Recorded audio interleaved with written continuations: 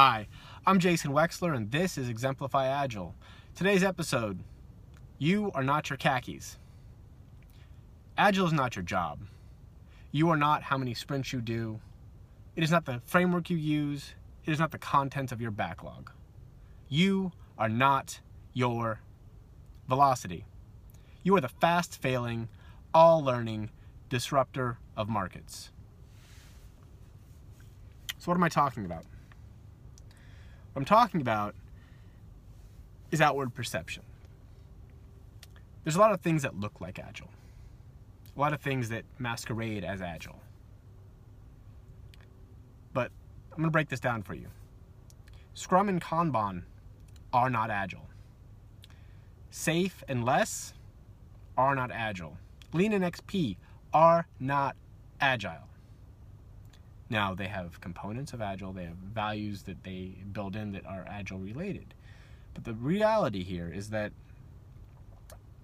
the framework itself is not Agile. If you put a framework on top of an environment that is not Agile or not inherently receptive to Agile, what you're going to get is a framework that supports your existing methodologies and your existing structures, and it's going to adapt in a way that just redoes what they did before with new names. That's problematic, right? So does that mean that frameworks have no value?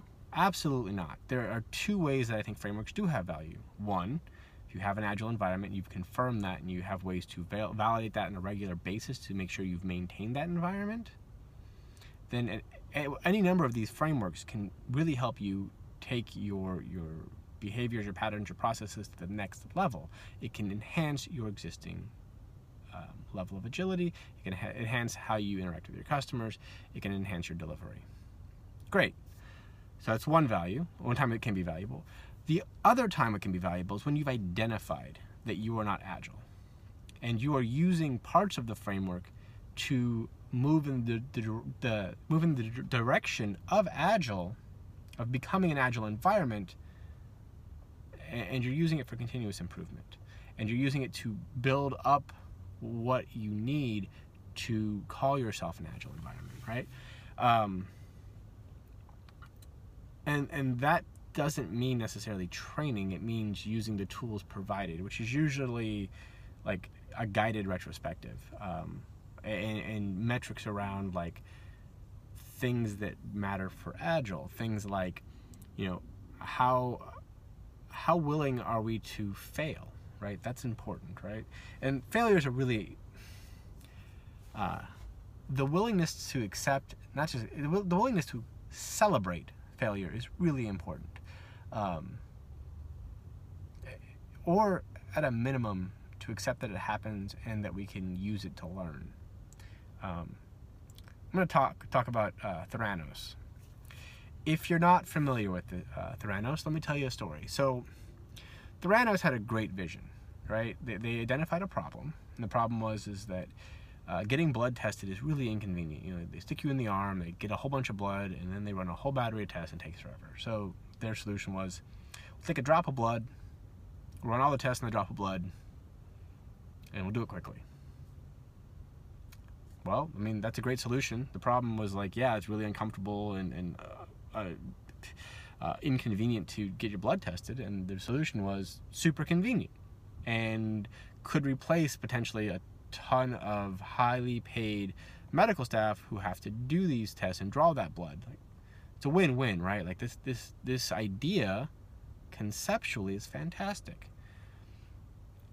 The problem is it was an idea.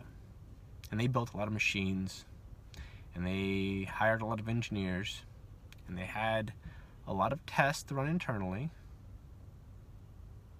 and it didn't work. It just didn't work.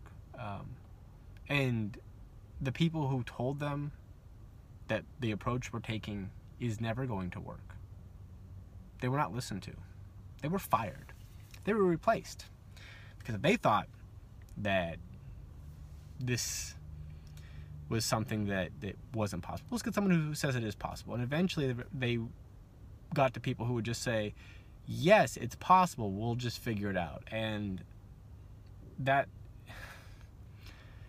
You don't want people who aren't going to tell you no. You don't want that. Because what happened is they put these machines out there, they put them into use, and they weren't actually effective.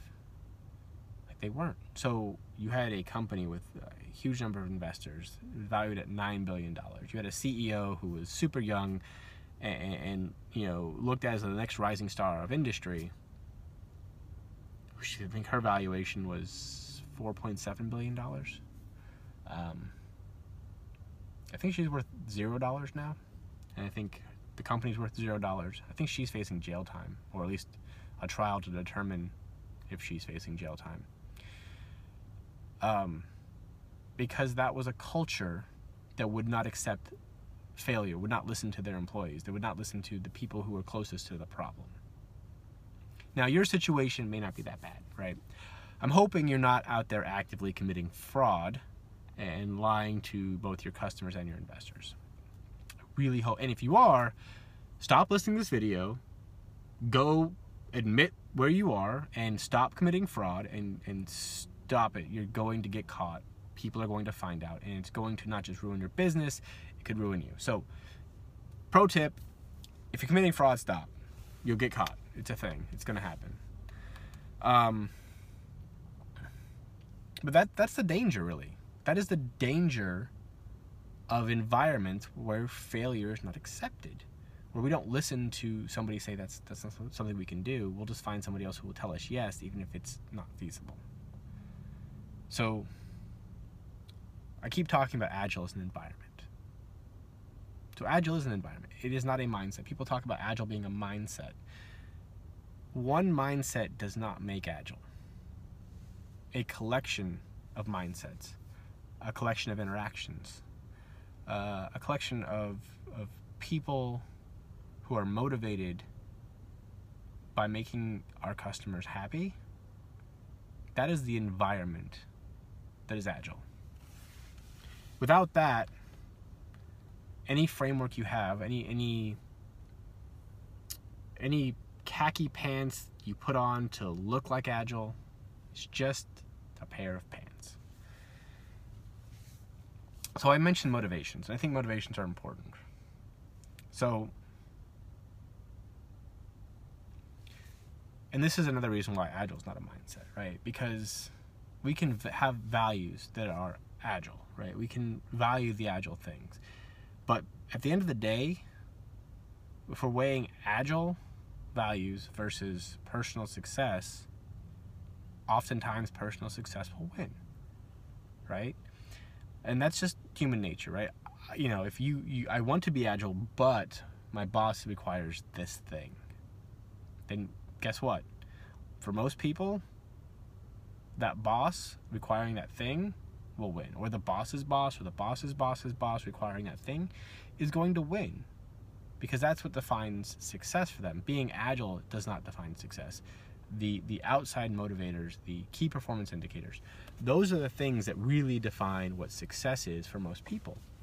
So if you're trying to gauge how Agile an organization is, my suggestion to you, instead of saying how Agile are you, or how do you feel about failure, or how willing are you to accept short-term learnings through failure to long-term customer understanding, those are the questions that are loaded and everyone's going to say yes to.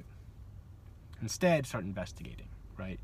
Find out what people are motivated by and what their definitions of success are. Because if you don't understand that, you don't understand what is going to be pushing back on your enterprise transformation or your team growth and development, right? You need to first understand the key motivators before you can train Scrum, before you can train Lean or Kanban, before you can implement a safe, scaled implementation across your organization, right? You have to understand the key motivators. And if you're looking to change an organization, first understand what motivates yourself.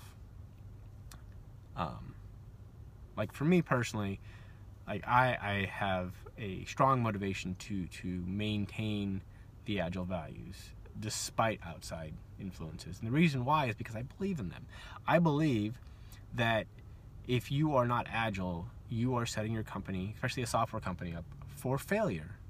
And it is my obligation to continue to push agile practices and push against other measures of success that are not aligned with that, because those are the things that will destroy your company.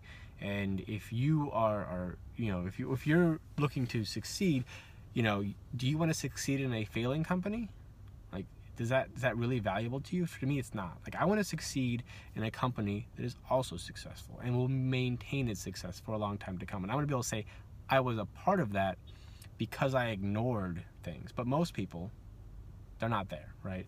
Most people are not like me. Like, that's fine. They don't have the same motivators as me, and I accept that. I'm not saying it's wrong. What I'm saying is you have to understand what the motivators are if you want to change the system, if you want to change the environment. So, until next time, fail fast